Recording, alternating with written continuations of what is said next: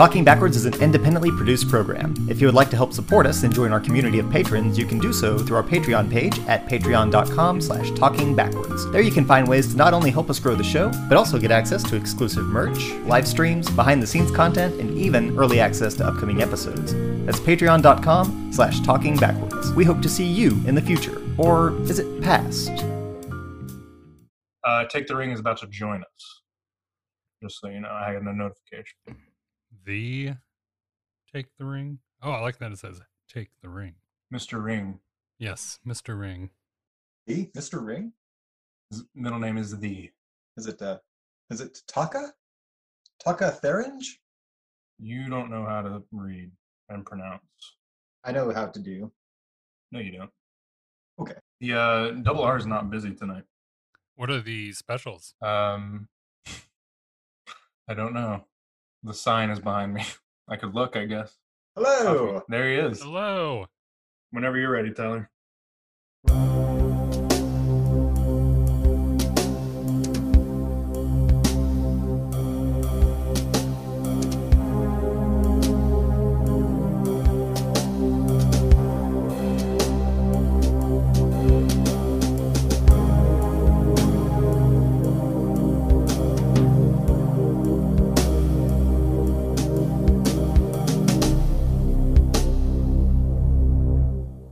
Welcome back to Talking Backwards, a Twin Peaks podcast. I am Dave Jackson, joined by Patrick Mahan.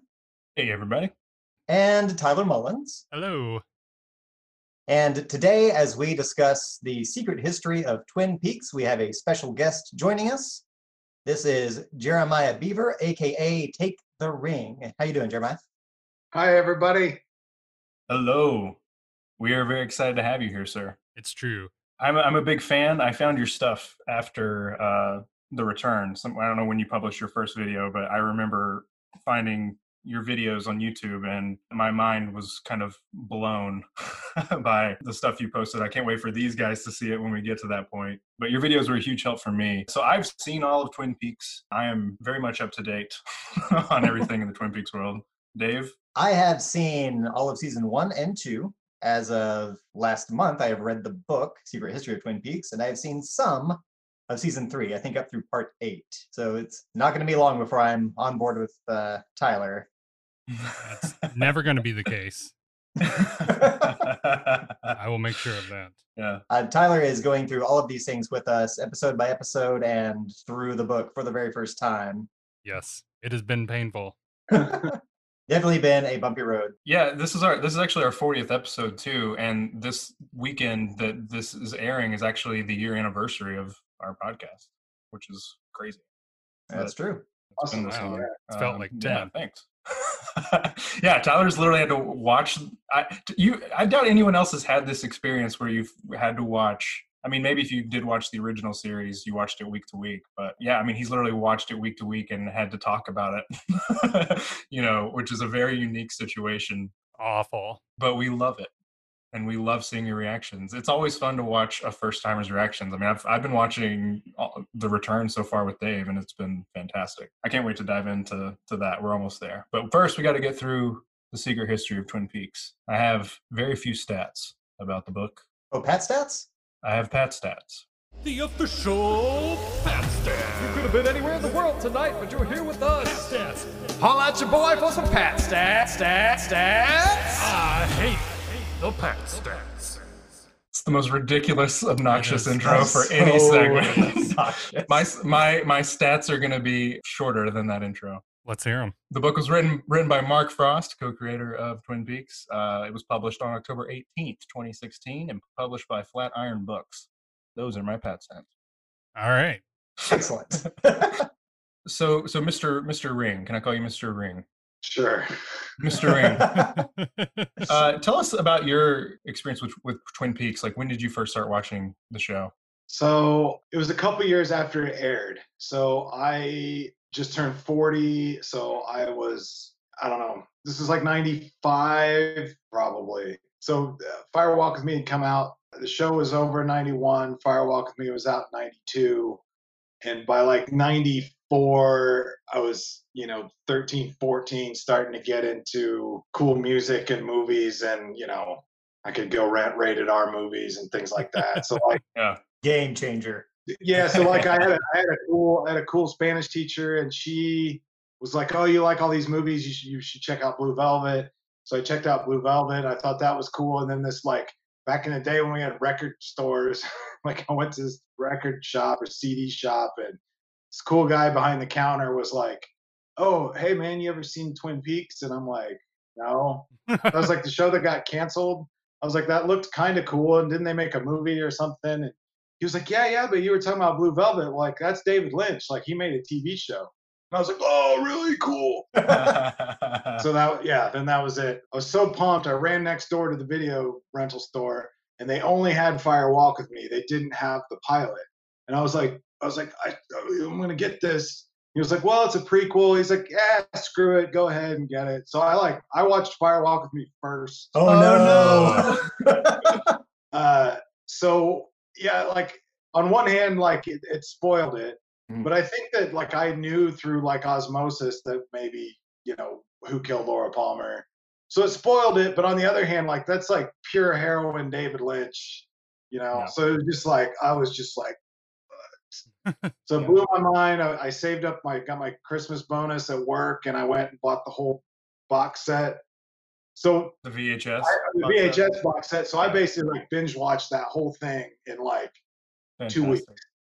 Wow. Yeah, and then I wore the tapes out. I wore the tapes out. I watched the whole series so many times. But anyway, that's my Twin Peaks story. And then I was a huge fan forever, and I bought the first season of DVDs when they came out. But like I'd seen it so many times, and the extra features didn't blow my mind. So there's a gap there of like, I think like the 8 years leading up to this book and the return was kind of like, I didn't buy I didn't like the gold box and the thing. And like, as far as DVDs went, I wasn't really into it, but I'd seen all the stuff on VHS probably 30 times or something. Yeah, that's awesome. Yeah, I feel like because it was such a long time before those DVDs that was a big deal, or even I guess probably even when it got to, because I mean it's been on Netflix forever too, and I feel like that it just found a whole new audience sort of in those years leading up to it returning to TV. The entire Mystery Blu-ray box set, basically 2014, everything started to turn around. So you had hardcore fans that had the DVDs, but 2014, you saw the entire Mystery Blu-ray set, which was the first physical release of the Missing Pieces, which people like me had been waiting for 20 years. Right. And can imagine. And yeah, I think 2014 is also more or less when it started hitting streaming. So the physical Blu-ray set came out, the release of the Missing Pieces and Fire Walk with Me in that box set, and it started hitting streaming. And this was all just a slow ramp up to the return. Announcement, yeah. I think this book came out like 6 months before the return. So that's what we're about to talk about is its own thing. I'm super curious. Basically, when I wrote some notes down, and everything is all questions for you guys. Perfect. I have no answers. How did you hear about the book? When did you pick it up? Was it Patrick? Was it after the return? Did you read you just read this recently? Right? Yeah, well, no, so the audiobook I'd read recently because I did throw that tweet out on the Talking Backwards because you responded. You're like, yeah, get yourself some bourbon and sit back and read it, and listen. And that's what I did, and it was great. Awesome. But the book, I did not actually read. I've read it a few times, but I didn't read it until after I watched The Return because my experience with Twin Peaks was I was late as well. I knew about it coming back, and I watched the original series on Netflix right before The Return, so I did kind of watch them back to back, and I loved it. But for whatever reason, the book kind of flew under the radar for me, and I kind of hate that. But obviously there are things I can pick up on after seeing The Return. It's still great. And then when we started doing this podcast because it was Dave's idea probably this time a year ago to do this podcast, and I was all in. I was all in for sure, but I remember I told these guys, I was like, you have to get this book. I'm pretty sure they got it before we were even close to getting. I know Dave for sure was. Tyler might have just gotten it a month or two ago, but they didn't pick up the book until. Dave, you probably got it like 6 months ago, but you didn't touch it until we got finished with Fire Walk with Me. Right. Well, you sent it to me as a wedding present, I think. Oh, that's right. That's So right. it would have been almost a year ago. Wow, And yeah. you gave I me, bet Katie loved that. well, I was given express instruction not to read it until we had seen Fire Walk with Yeah. Me, and I hadn't seen Yeah. it yet. Yeah. And I actually didn't see it up until we were about to do the episode for it.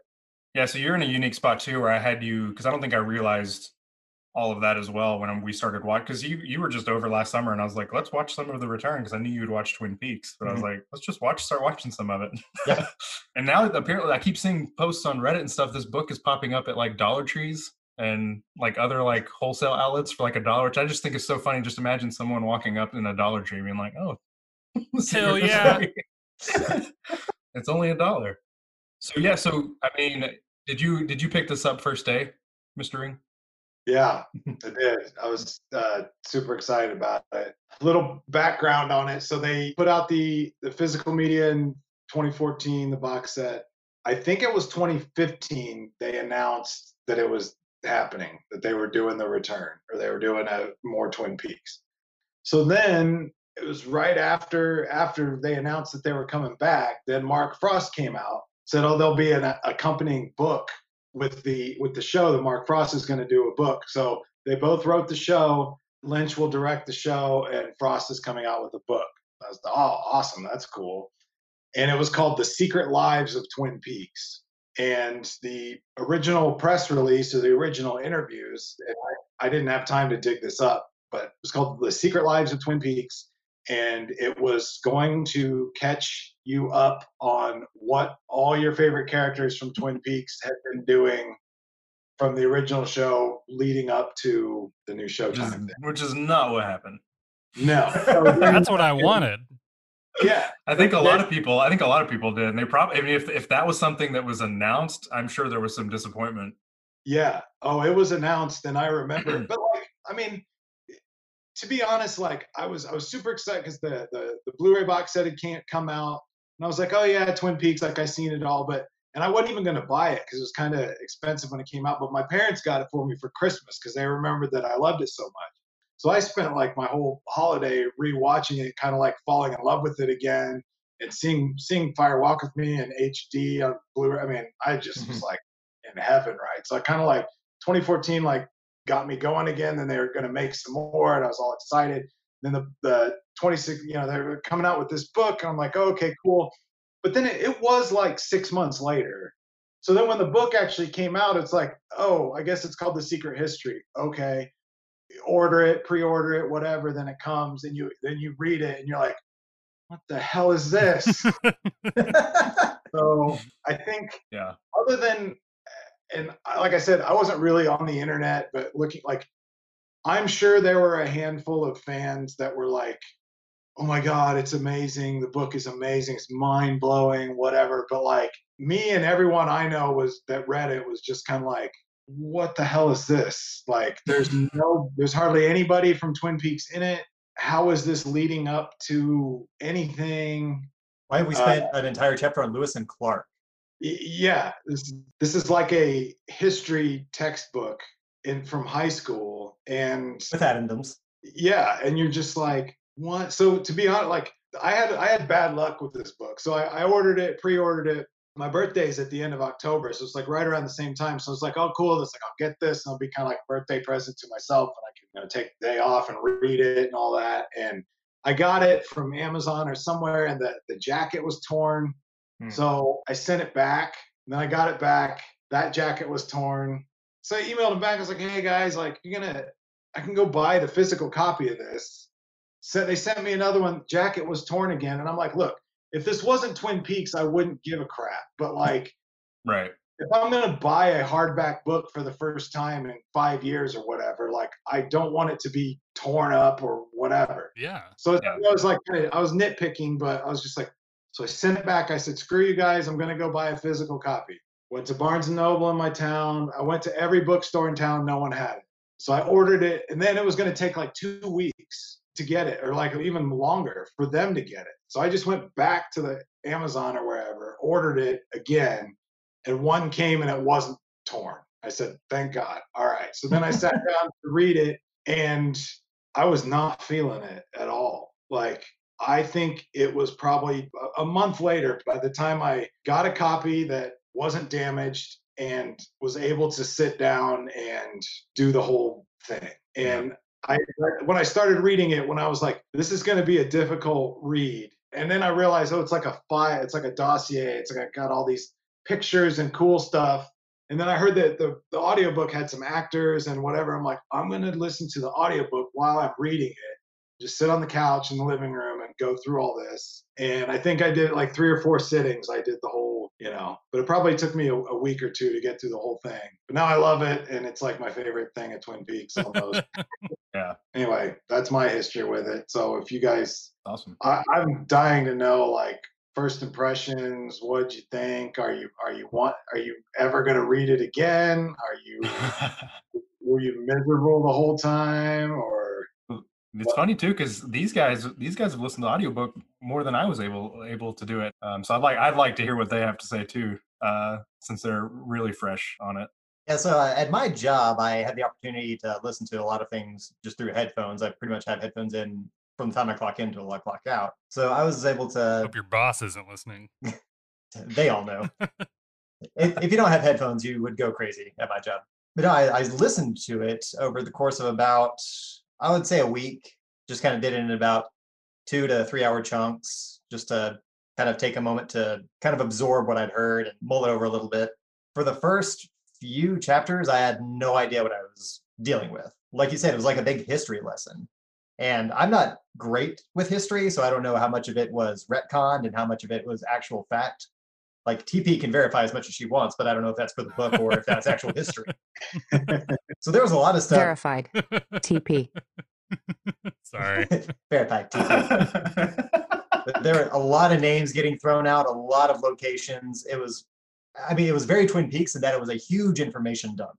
Even though you've heard about things like the Lewis and Clark expedition, you've heard a little bit about Native American tribes and how they were removed from their land, and a lot of that is in there. And there's, like you were saying, there's not a lot of Twin Peaks in it. It's kind of everything that leads up to what ultimately happens in the series that you know. So I honestly zoned out for chunks, just like 30-minute chunks, because they were just talking about military tactics and covert movements. It's like, I'm not a huge conspiracy theorist. Wow, that wasn't words. I'm not a huge conspiracy theorist either. So a lot of that wasn't really jiving with me, and it really took a while for the ball to get rolling for me to start picking up on names, just like Andy Packard, like Andrew Packard, as a Boy Scout. Yeah, right. Scoutmaster Milford.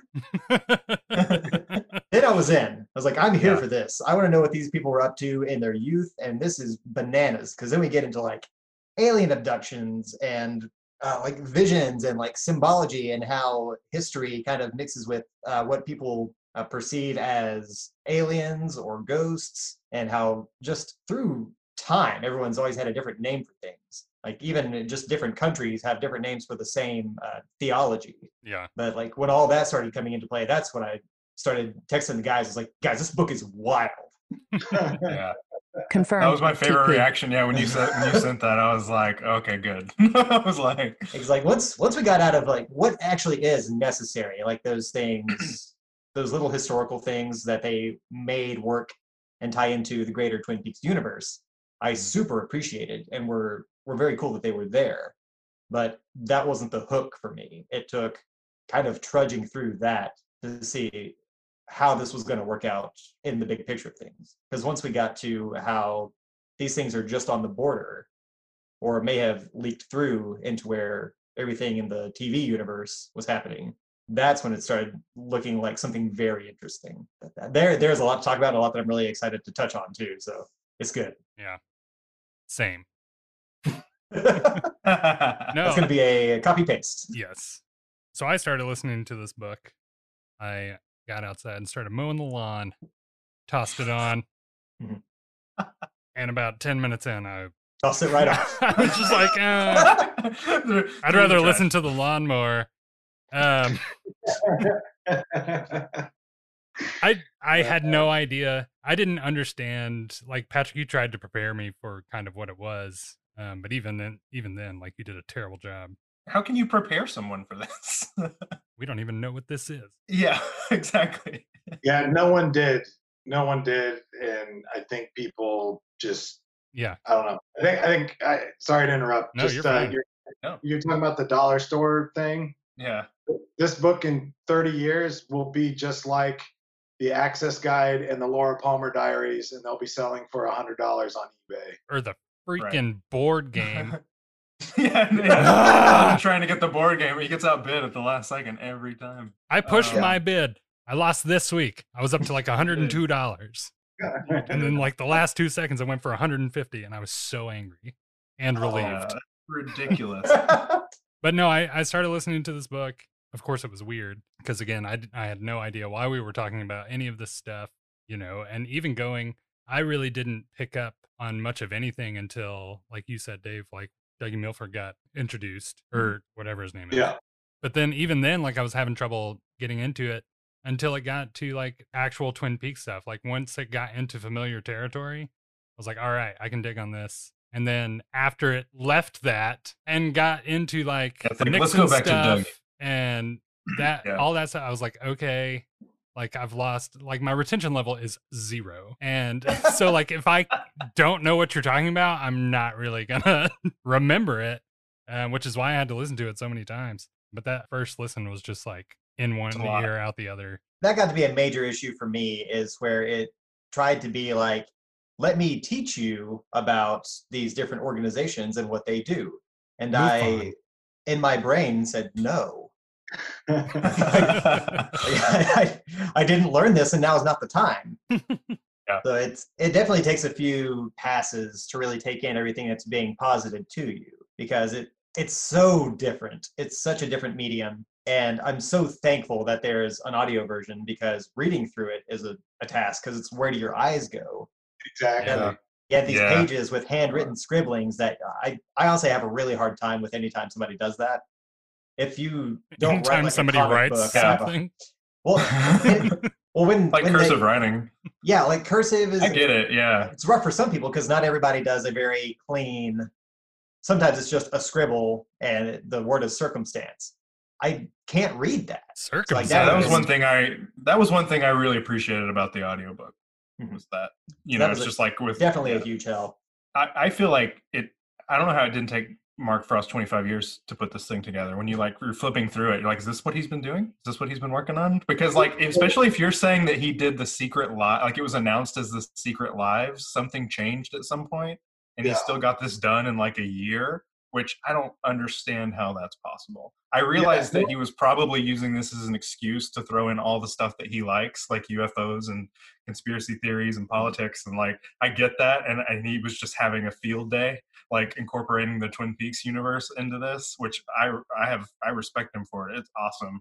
I couldn't do it, but I don't understand how this didn't take him longer. So I have a theory about that. One is, you're right. He has said, he was asked in an interview how long this took. Okay. Because someone posited the same thing. Like, would this take you like 20 years? And he said, no, this took me a year.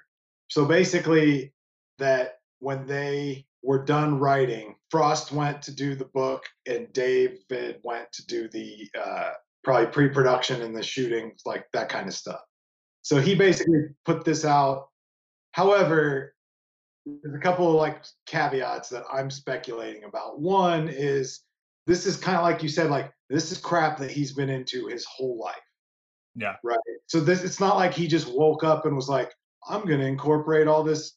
Like you can't do that. He knows who people is. He knows Lewis and Clark. He knows all this stuff. Jack Parsons. All this stuff is not all of it, but like a lot of that history. Mark Frost knows this stuff. Yeah. So it's kind of like, you know, it's kind of like a great band or something. Like, oh, we only recorded, it took 2 weeks to record this album. It's like, yeah, but you guys are like musical geniuses, and you already had most of this stuff in your head anyway. Like, right. Like, I guess, and then the other thing is that I believe personally, no one else has said this that I know of, could be stretching a little bit.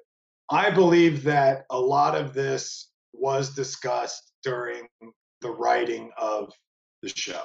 There is stuff in this book that based on context, like there is no way that some of this stuff was not discussed between Mark and David.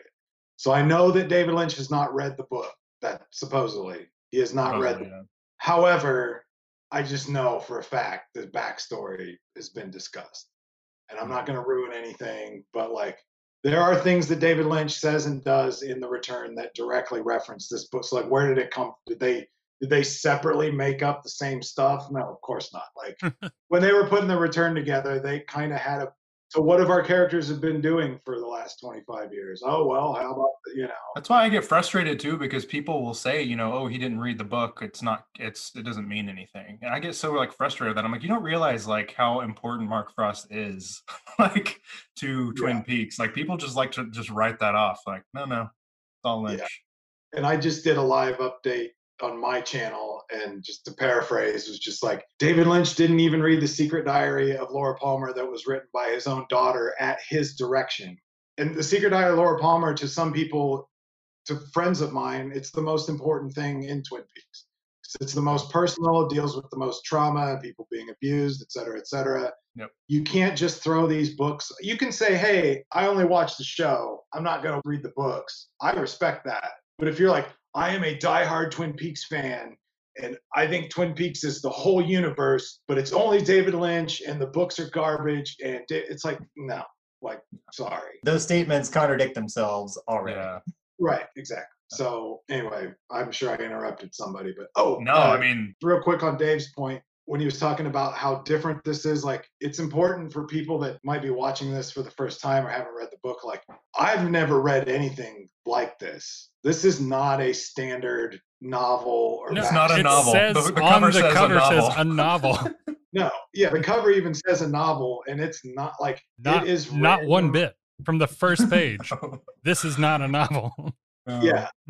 Now maybe after The Return is over and we start talking about you guys talk about The Return, like, and I don't want to spoil anything, but Patrick and Dave probably would just in the same way that The Return is not a TV show. Right. What is it? This is not a novel.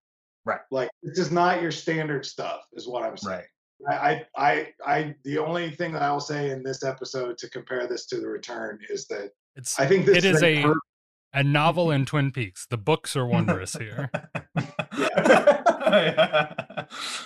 Thank you, Sternwood. So, the same way that The Return is not a standard TV show. This is a perfect complementary piece because this is not a standard novel. Yeah, you're right.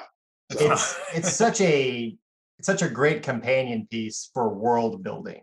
Yeah. And just as an idea, like for something like this to exist, you typically don't get these kinds of books unless they're spread across several installments, like the Buffy the Vampire Slayer universe, 20 comics to wrap up their story and get all the backstory. And this is a single book that gives the smallest quirks about characters an explanation, something you never get in Twin Peaks ever. You get some answers in this book, not for the questions that really matter, but yeah. Like, what has everybody been doing in the last 25 years? Like, yeah. Jacoby's whole Hawaii fetish and the reason for his 3D glasses, it's explained. Yeah. He grew up in Pearl Harbor. He doesn't experiment with the left and right brain and how it perceives information. And that's why he does it. I don't know if they already had that in mind when they were dressing him like a maniac or if this is retconned information. But the fact that they made it work either way. Even in the pilot, he's got doesn't he have a hula? Like there's a hula girl like on the. He's got a hula girl type. It's like the very first scene with him. I would love to see the show Bible for Twin Peaks. I mean, I'm sure it's hieroglyphics, but I bet it's just crazy. Oh yeah, we need to talk about this. I haven't talked to these guys about it. I keep one of these in my copy of the book. There's a lot of 3D pages in the book. I noticed there were some weird images. There's a lot of 3D stuff in the book, yeah. I don't know if you guys have a pair of 3D glasses lying around. Not on me, man. It's that red and blue, the Jacoby stuff. Mm-hmm. Yeah. Like there's a handful of images that if you have these little glasses, it kind of separates them. Yeah. So I guess now, so there's a picture of Leland and Bob, yeah. And a Bob kind of superimposed on him, but the Bob is in blue or red ink, and it's lightly printed. So if you look at it through these glasses, like if you close one eye, he disappears. Oh, cool. So the book's got a bunch of cool little nuggets of stuff in there. There are really, yeah, it's Easter really eggs and secret messages in this book. Oh, yeah. Yeah, there's a lot. I want to talk about one. I mean, I realize we haven't really even like just started with the content, but there's one Easter egg that's bothering me, and I may just be really, really dumb and I can't figure it out. But I've read this in like 2 different places. I've read this. The pages where it shows the books in the book house. Mm-hmm. There's a secret message there. Yeah. And what I don't understand is, so the secret message is apparently, so it says, trying to find the exact quote. It mentions something about like a mirror or something. Yeah. And so there's certain numbers that are backwards. Yeah. In the first word, if you want to explain this to me, please, because there's only one part of it that I can't figure out. And it's the part where it says double, because I don't see the word double when I'm looking at it. And maybe that's because I'm not looking at it in the mirror. So the mirror is not necessary.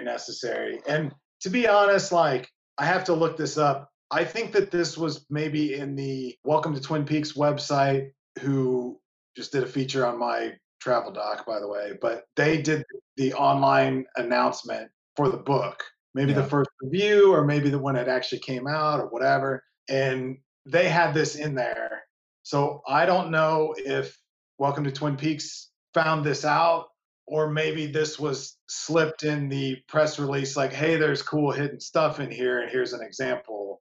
So maybe he found this out on his own, but he gets credit for publishing it anyway, I believe. Yeah. I gotta look it up again. Welcome to Twin Peaks, I think. But anyway, So here's the thing. In the book, if you notice, the archivist, his trusty typewriter is broken, and so the number 1 is broken. So he uses the capital I, okay? So every time there's supposed to be a number 1, it's a Roman numeral I.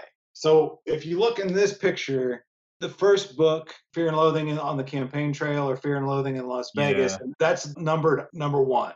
So then number 8 is Cooper's pick. It's the Warren Commission report. Right. Okay. And that's the Warren Commission report. And then this is Double Indemnity. The last book is all the way on the end. Yeah, Double Indemnity, and it's number 11, which is II. So the idea is, if you look at this in the mirror, Roman numeral I reversed looks the same, and number 8 reversed looks the same. The only numbers that can still be read is II, 8, and I. Get it? Fear the double. The first word of this book is fear the double. So fear the double is the hidden message. I'm out. They've left. Bye. Sorry. I love it. No, see, that's great. I think I was mixed. I think when I read it, I was reading the 11 as like a 2, and I thought it was the second book, because that one says the as well. And I was like, well, this doesn't say double at all. And I wasn't reading that last book on the very end. That makes way more sense. So I knew it was something simple I was overlooking.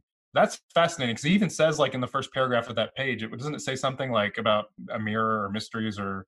It says, the first line is, much can be learned in unexpected places. And then it says the library at the bookhouse is unique resource. And then at the bottom it says, good literature is a mirror for which we see ourselves more clearly. And it's clear to see that the people of Twin Peaks have experienced many a twisting turn of fate. Yeah, I love it. Yeah. And while we're here, James Hurley's favorite book?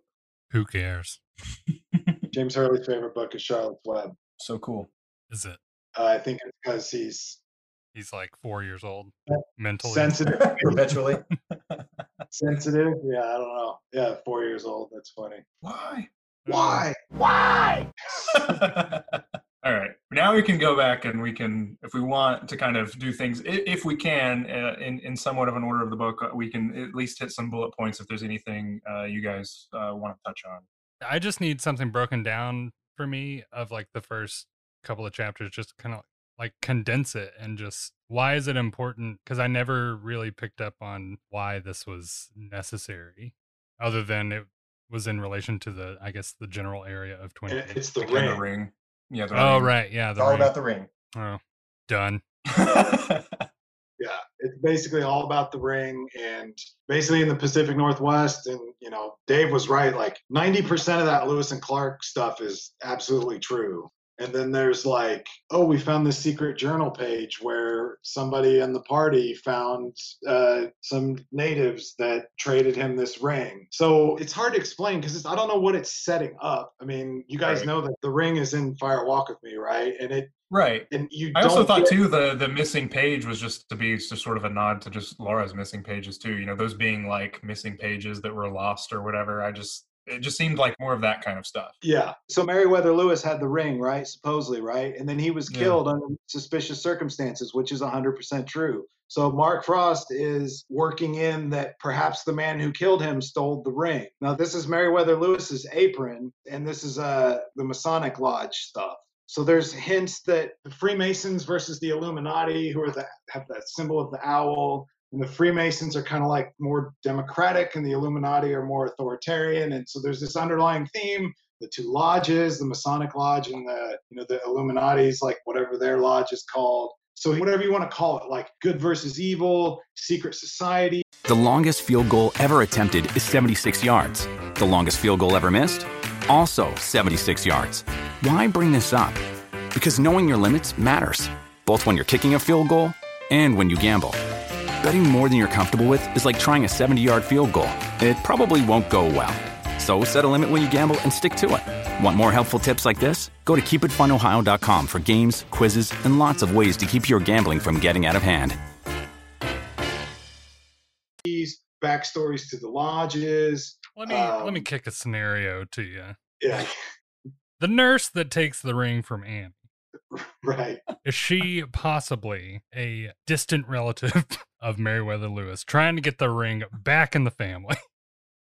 I doubt it. Fantastic. All right. That's fantastic. He shot it down. That's fine. No, but it's been addressed. This is anything's possible.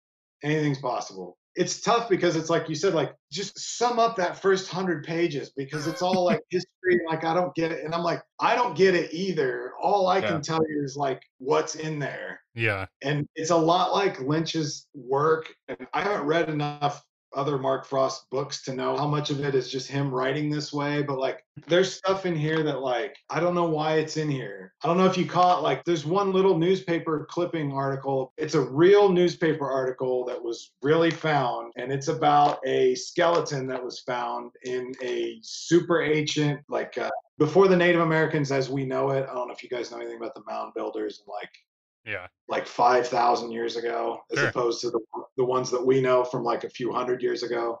But they found a skeleton. They talk about it's a newspaper art. They found this skeleton, and it was huge. It was a giant skull with a giant body or whatever. And this is just one little tiny newspaper clipping that's in the middle of all of this somewhere. And to me, that's like the giant. Right. Maybe the giant is a spirit or somehow tied to these ancient creatures that in whatever early 1900 they found a skeleton of. So, I mean, there's like some stuff is super loose. And that's just me like speculating like, oh, giant skeleton of a giant human. Where are there giants in Twin Peaks?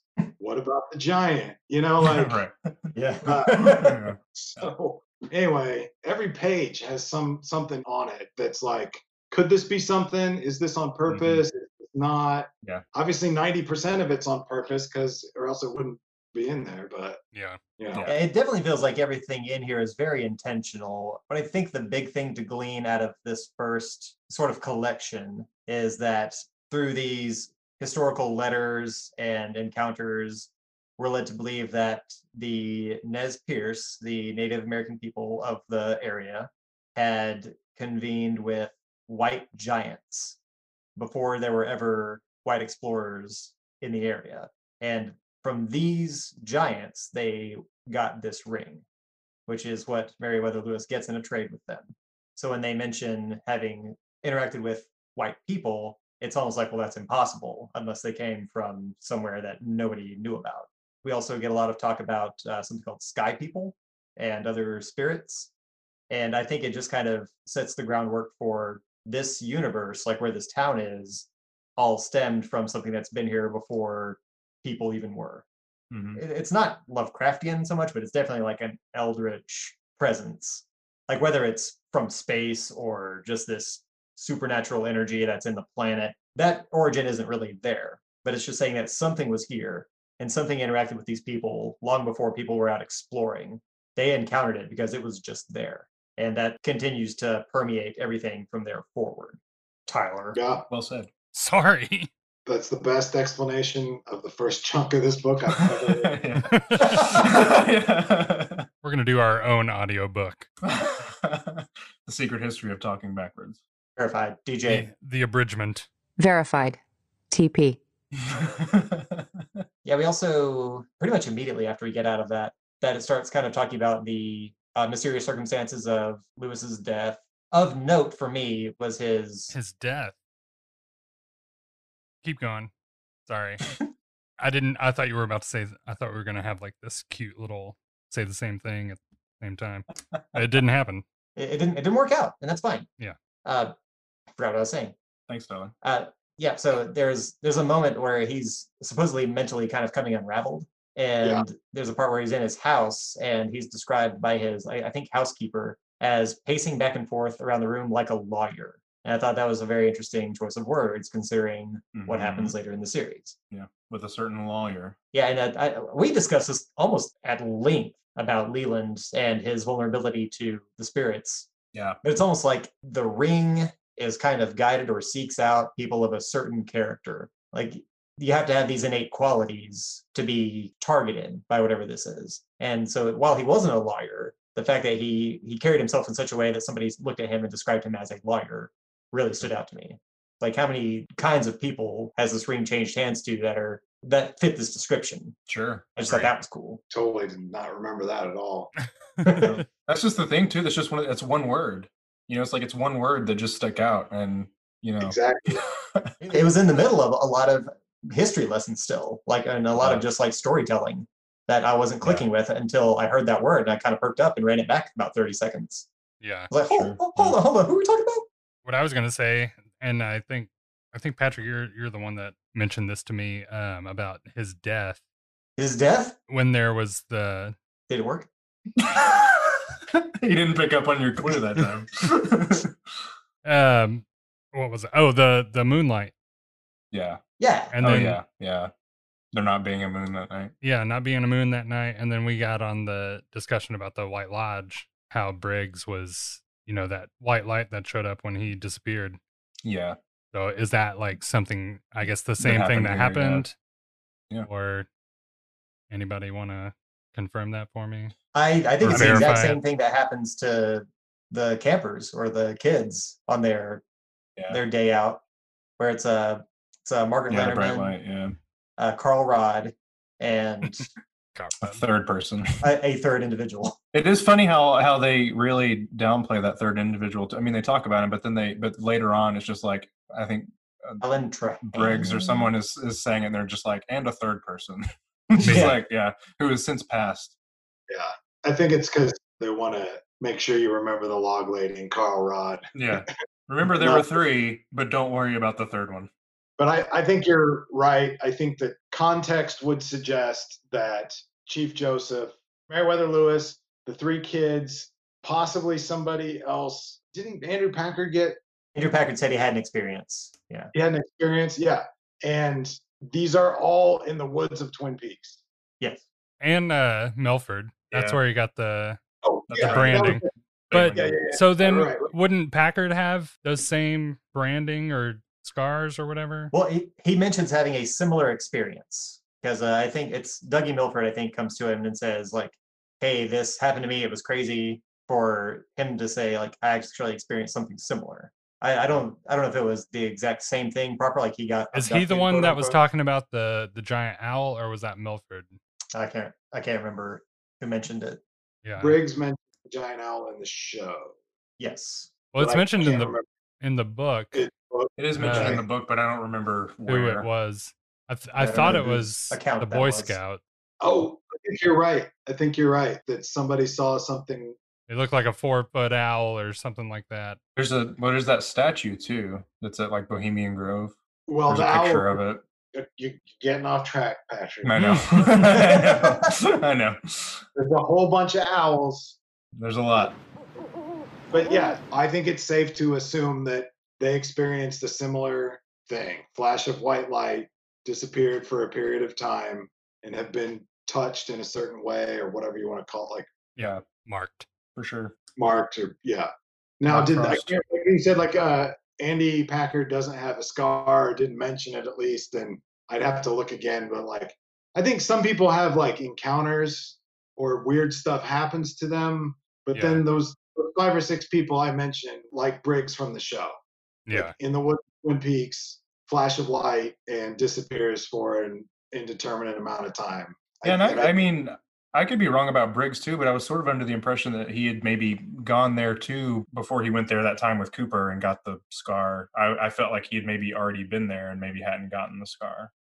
I could be wrong. I don't know. You might be right. So all of you you've got through the whole book. Yeah. Yeah. You know who the archivist is, right? Oh, wait, who? When you go back, it should be obvious just from the way some of the stuff is written. I'm just but- making owl noises. I'm not asking who. My first thought was that it was going to be Laura. You did say that. You're like, is Laura the archivist? What a twist. Yeah. But yes, it is Major Garland Briggs. So, but yeah, so in the beginning of the book, I mean, you've got the introduction of the ring, you've got the introduction to the concept of abductions or crazy experiences in the woods. And as the story moves forward, he dies and the ring is stolen, arguably, and disappears into history. And then the ring doesn't show up again until like the 50s. It's like way later. Yeah. In the There's a book. long gap, yeah. In the book, yeah. So Well, there's the gap later too. It's like, how did the ring get from Nixon to Laura Palmer? Yeah. Mike. Nelson? No, he's dead. Bobby shot him. So it's, Oh, that's right. I hate to keep plugging my stuff. Please do. My You have first to. episode on the Owl Cave Ring, I break through chronologically every single appearance, including the book. So the Yeah, first you do. is the Lewis and Clark stuff, all the way to the end of the Return. So it's the whole. Every time that I've found it's mentioned or appearance, I lay all of that out. I can't even remember when it appears, but I know I did a video on it. When it's out there. And it's great. Everybody go watch it. I'll go, Right now, we'll wait. unless you haven't seen the Return. Unless you haven't seen The Return. Oh, damn. Tyler. I'm not going to go watch it. Guess that's a spoiler. Shit. I didn't say it was in the Return. I just- Patrick did. Oh, okay. I did. That was my bad. Yeah, But it's such a loose spoiler. Let's talk about the Owl Cave. Yeah. Well, Owl Cave I've heard of that. is a cave. Yeah, the guys that found it, Denver Bob and Wayne Chance. That's correct, right? Yes. I think so. I just loved that it was, of course, a guy named Bob. Oh, yeah.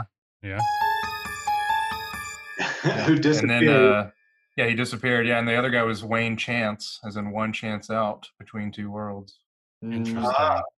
Yeah. Did we already pass the where they talk about Mountain Man Johnson? Oh, liver eating Johnson. Liver eating Johnson. Johnson. Yeah.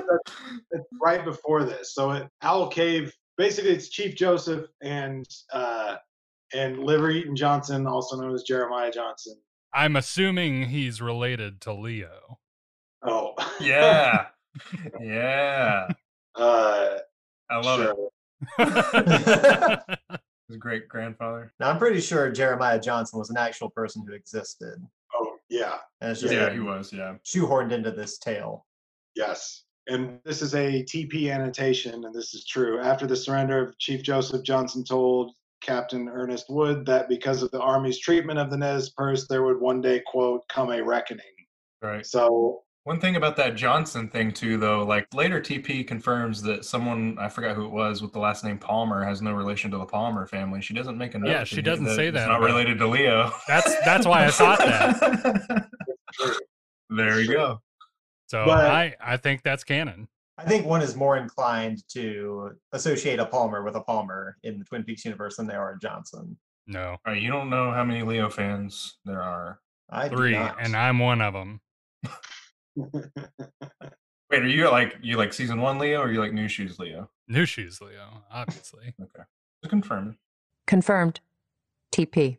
and Firewalk with Me, Leo. Scrubbing floor Leo.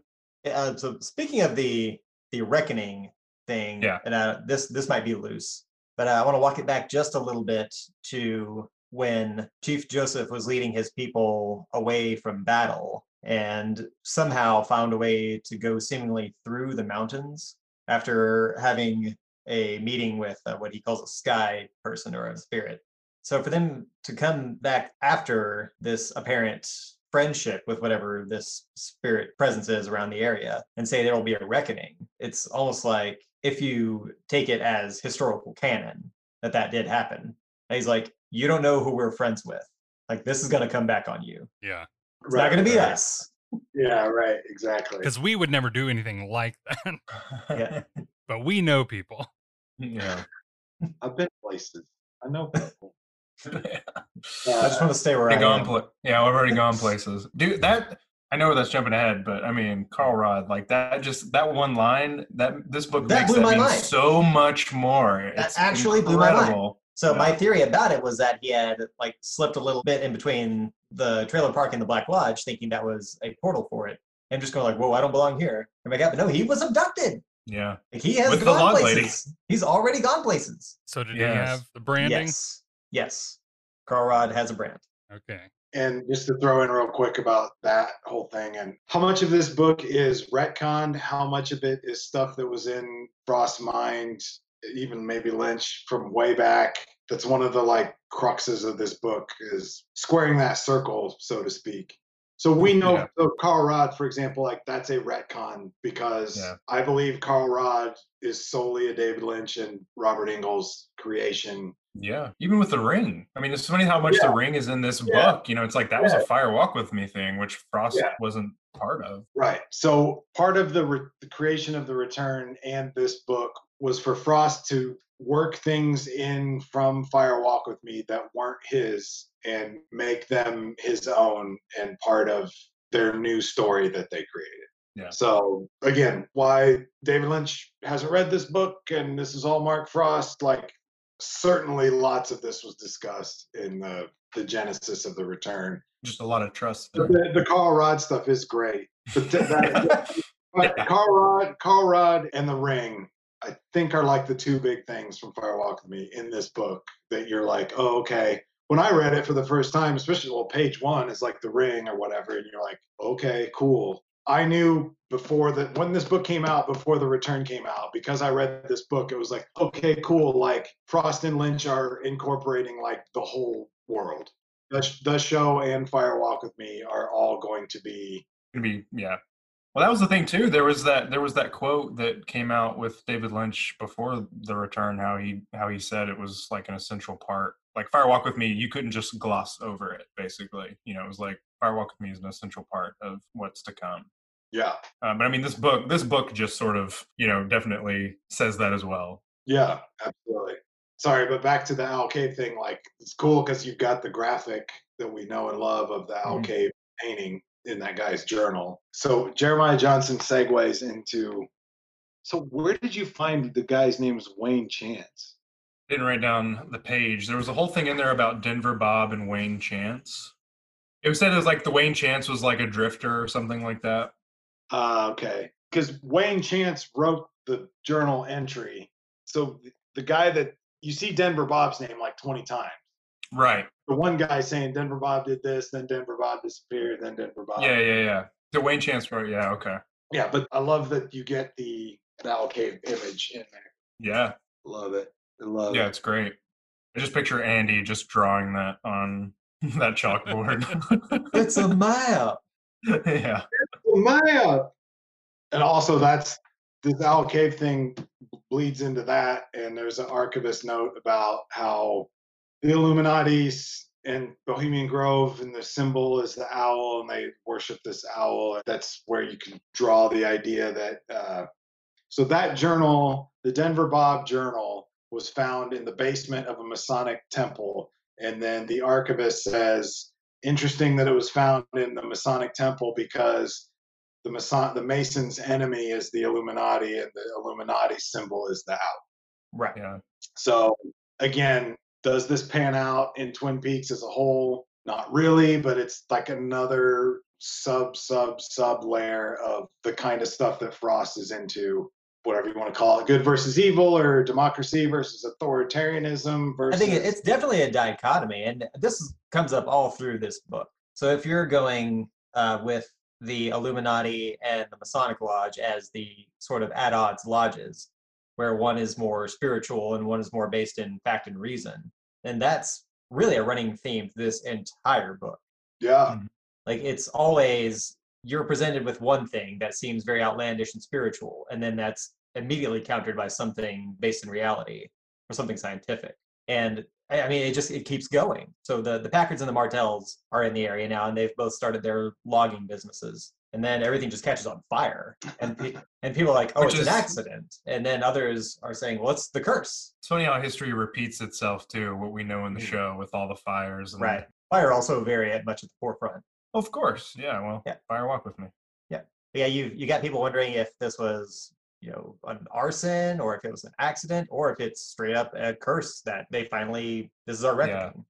Like, it's always that constant, battle between reason and the spirit. Yeah, it's definitely cool. And I think it even spills so you have a private page of a diary from Andy Packard, who kind of puts out there and is like, hey, they didn't tell you about this part. Like, they wanted it to sound more reasonable, but no, this was bananas. Still waiting on the Secret Diary of Andrew Packard release. I've got it on pre-order. Yeah, to follow up on that, Between Two Worlds, again, like constant theme in Twin Peaks, but the logic versus spiritual. So you mentioned earlier, Dave, the Jacoby and the left and right side of the brain. Mm-hmm. It's another example, and he goes into how Nadine is blinded in one eye, which has screwed up her balance. And you've also got the two Milford brothers. I don't know if you remember, like, again, not to be super political, but like Dwayne is a hardcore liberal. The mayor is a liberal Democrat. Douglas Milford, who's the star of this book, is traditionally like more conservative. So yeah, there's always this clash of ideas. There's always two lodges or two schools of thought that are in conflict. And even so, Doug Milford himself, who is the closet badass of this book, being a very conservative or Republican-minded individual, he takes on the study of UFOs and strange encounters. He really goes X-Files. Yeah. When he's trying to find an answer for the things he's experienced, because he's not finding it spiritually. He wants to find a way to reason through it. So even in himself, he's got that clash. Yeah. How great is it that they gave such a minor season 2 character this amazing backstory? I think it's easier to do with somebody who they didn't give you a lot of before. Yeah, he was on screen time for 2 seconds. Yeah. I need a whole series based on this guy's life. That would be an amazing prequel series on this book. Would be pretty as much as I love the mayor, his brother rocks. Yeah. I think that so again, one was easier because he was a minor character and people don't have preconceived notions, and this is an ability to world build with this character. But also, I think that actor who was Doug E. Milford, Frost really liked him from what I've read.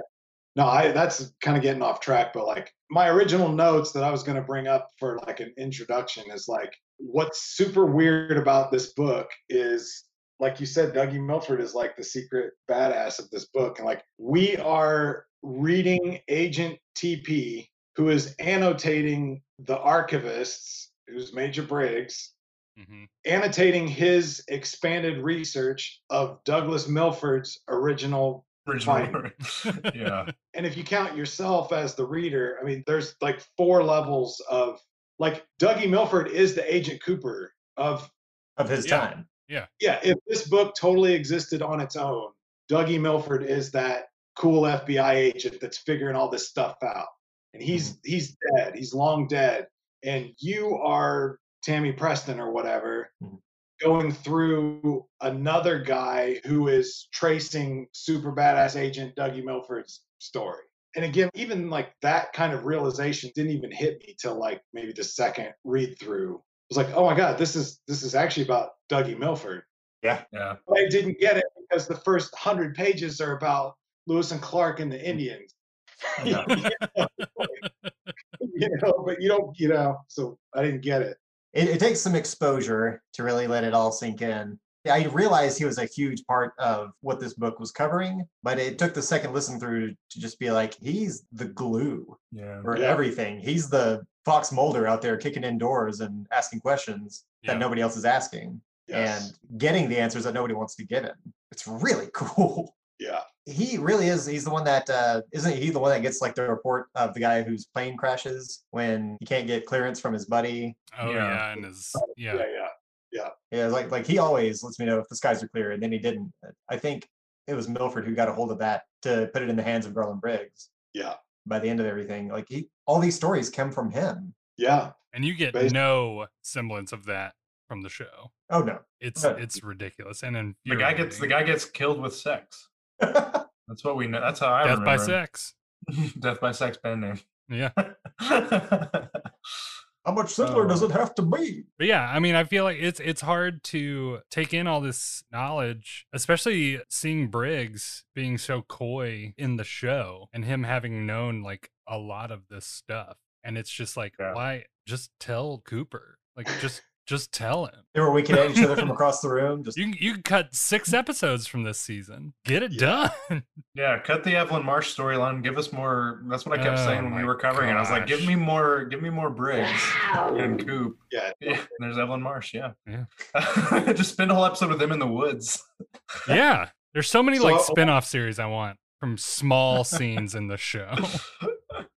Well, you loved the dispute between brothers, so you're getting your Milford backstory here. It's true. True. The other thing I have on my list of questions for you guys is: did you notice the inconsistencies between the show and the book? Mm-hmm. I feel like I noticed. That was also my question. That was also my question for them. Okay. I couldn't tell you what they are, but when I heard them, I was like, "What?" The one Tyler when we spoke, we tried not to talk about too much Pete? before this, but yes, about Pete. Yeah. Say it. Pete plays checkers, not chess. Verified. TP. I'm pretty sure 8 episodes relied on Pete playing chess. Yes. That seems like a goof. Yeah, there's a lot though. Like, I mean, we don't have to like break down everything, but I found a quote from Mark Frost. Don't know what the quote's from, but he talks a little bit about it, and he just says that, you know, he purposefully decided for the book to be a dossier of documents from various people, you know, and it's going through pretty much different people. So he purposely put, you know, typos or statements that seem untrue because his reasoning was being that actual historical documents are presented this way with inconsistencies and inaccuracy. You know, because if you're writing down something too, like word of mouth or it travels, you know, you might have heard Pete played chess, but in your head it's stuck as checkers, you know, as you write down checkers. I don't know. It's a pretty big one to get wrong. Well, there's more. I mean, there's more than just that. That wasn't the only quote that I found, though. He's being coy. Mr. Frost is being a little cheeky with that, which is great because I've read enough interviews with him now. I know when he's messing with us and when he's not. Yeah. Well, the other quote that I found, he said, "In life, you have to learn to live with paradoxes, and sometimes what we think we know isn't what actually happened. Sometimes what we think really happened isn't something that we actually know, and sometimes things will be revealed further down the line that will help clarify all those That's things." the quote you guys need to...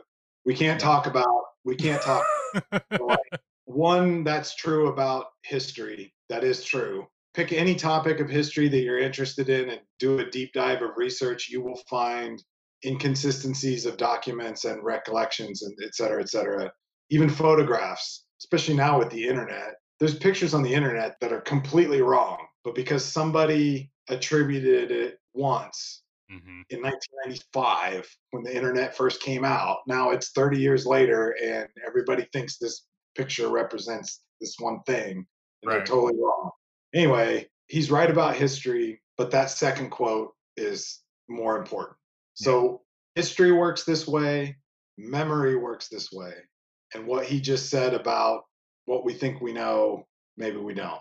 I mean, we get a lot more of that too when we get into Twin Peaks stuff, because there was a ton that stood out to me. And I mean, we'll certainly get to some of them. But I also wonder too if some of this was just a nod to the other books having the inconsistencies as well, just being like, well, these already have, like the Secret Diary does, the Cooper one certainly does, because he goes to Deer Meadow, you know, when the movie not Did Mark Frost write the other book? No. Who wrote the Dale Cooper autobiography? His brother. His brothers, Scott. Scott. Oh, the guy.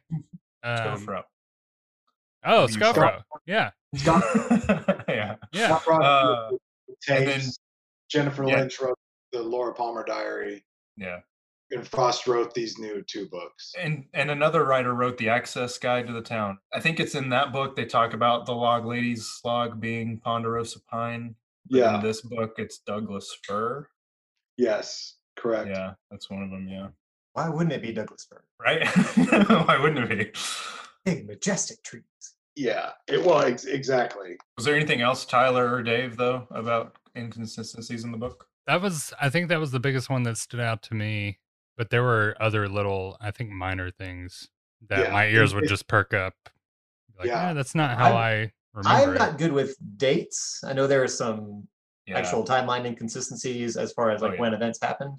But the only one that I caught, because it wasn't directly related to a date, was when Major Briggs gets the printout that has Cooper. Yeah. Mm-hmm. And he was saying that he got that after the case had been closed. And then he took it to him to show him what was going on. But it was actually during, while the investigation was ongoing. Why even try to get away with that? Like, there's no point in saying that happened after. Like, what is the benefit of one of the trying big to do sore that? thumb, too, was, like, Josie's death being, like, 10 days before it happened. It would have, like, lined up with Leland dying, I think. Something like that. Yeah. Doesn't make any sense. I mean, I don't know. A lot. I, first of all, took like 2 months to watch the first season. And then, I don't know. It took forever to watch it. So my concept of time is already messed up because of that. And then the fact that the 2 seasons take place over like 2 weeks, like further fucks up my time. Yeah. So like, did she die at the same time as Leland? I don't. If you told me that, I would absolutely believe you. Yeah. And I feel like, too, he expects, like, you know, the hardcore fans to sit here, and he knows they're going to sit here and dissect this thing and pull it apart and literally line it up with the timeline that they've been given. And then rip it apart. Did this happen this date? Did this happen this date? Yeah. Why? We can't. Why do that? We can't tell you. We both just said the exact same thing. We both just said we can't tell you. I don't know. The fans are like, I don't know. I don't even know. I think you're right when you were talking about a nod to the other books. And I consider the way, and you guys will get this when you watch The Return, but like, it's its own thing. Like, I don't know if it makes sense without the other parts, but the original show is just as different from Fire Walk with Me. That's just as different as The Return. That's just as different as the books. They all have, like, Jennifer Lynch, the diary book is its own thing. It works its own way. It's got its own language. It's Laura's own voice. It's her perspective. The Cooper tapes are a lot similar because it's kind of a diary journal thing. This is its own thing that doesn't have to depend on all the rules of all the other parts. But doesn't it? Like, yeah. But, or shouldn't it? Well, no, because I'm going to go crazy. First, I got a great quote. You got some words you want to read me? Okay, these are my words, but this is something I wrote that I grabbed at the last minute and threw in my notes for this discussion. But series co-creator Mark Frost dislikes the term canon in regards to Twin Peaks, a sentiment that I agree with. However, I'm going to try to connect the individual parts, frame the story as a whole, because this was the original intro to one of my videos I was going to do. But it's basically Mark Frost doesn't like canon. He doesn't like that term. He doesn't think that every single so he doesn't like continuity or right things making sense. This actually explains a lot. So he wants his fans to like torch his house and David Lynch him. He wants walls with red yarn and pins going all over the place, connecting to photographs and documents, and they're maps. all going in different directions. I mean, but that's the thing. It's like, so in the original show, Laura gives Harold her diary before he dies, and it would have been a different day. Basically, that whole Laura giving Harold the pages, it doesn't line up. So, like, did you guys lose sleep over that, or? Probably. I didn't. I don't think they didn't bring it up. I didn't mention it because anytime I've thought about that. Martin Short shows up on screen, I check out. I'll tell you, it didn't bug me at all because I'd already grown to accept that timelines, days, these just aren't going to line up, and I don't have the energy to try and keep up with days of the week on a calendar and saying, see, I would never do that, here. But I want it, like, it bothers me. It bothers me that it doesn't sync up in my head. Like, kind of like what he says too about this, though. It's just like people misremember, like, certain things. But, and if but information is passed, this is his information. There's a lot more. Yeah, All right. but Fire Walk with Me is not. That's the thing. Right. Yeah. Yeah. He wasn't involved in it. But I mean, I talk about this in my Philip Jeffries video that you can't watch till after the return either. But Yeah.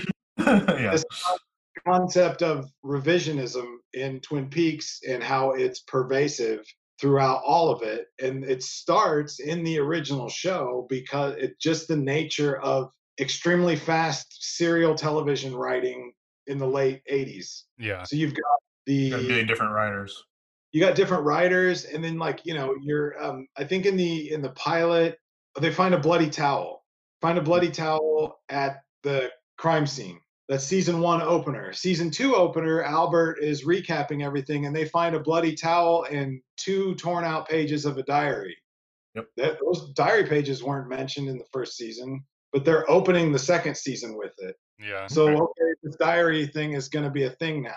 And then the final episode of season 2, Hawk says they're like, "Oh, I lost Wyndham Earl at Glastonbury Grove," and Hawk goes, "That's where I found the bloody towel and the 2 pages of the diary,"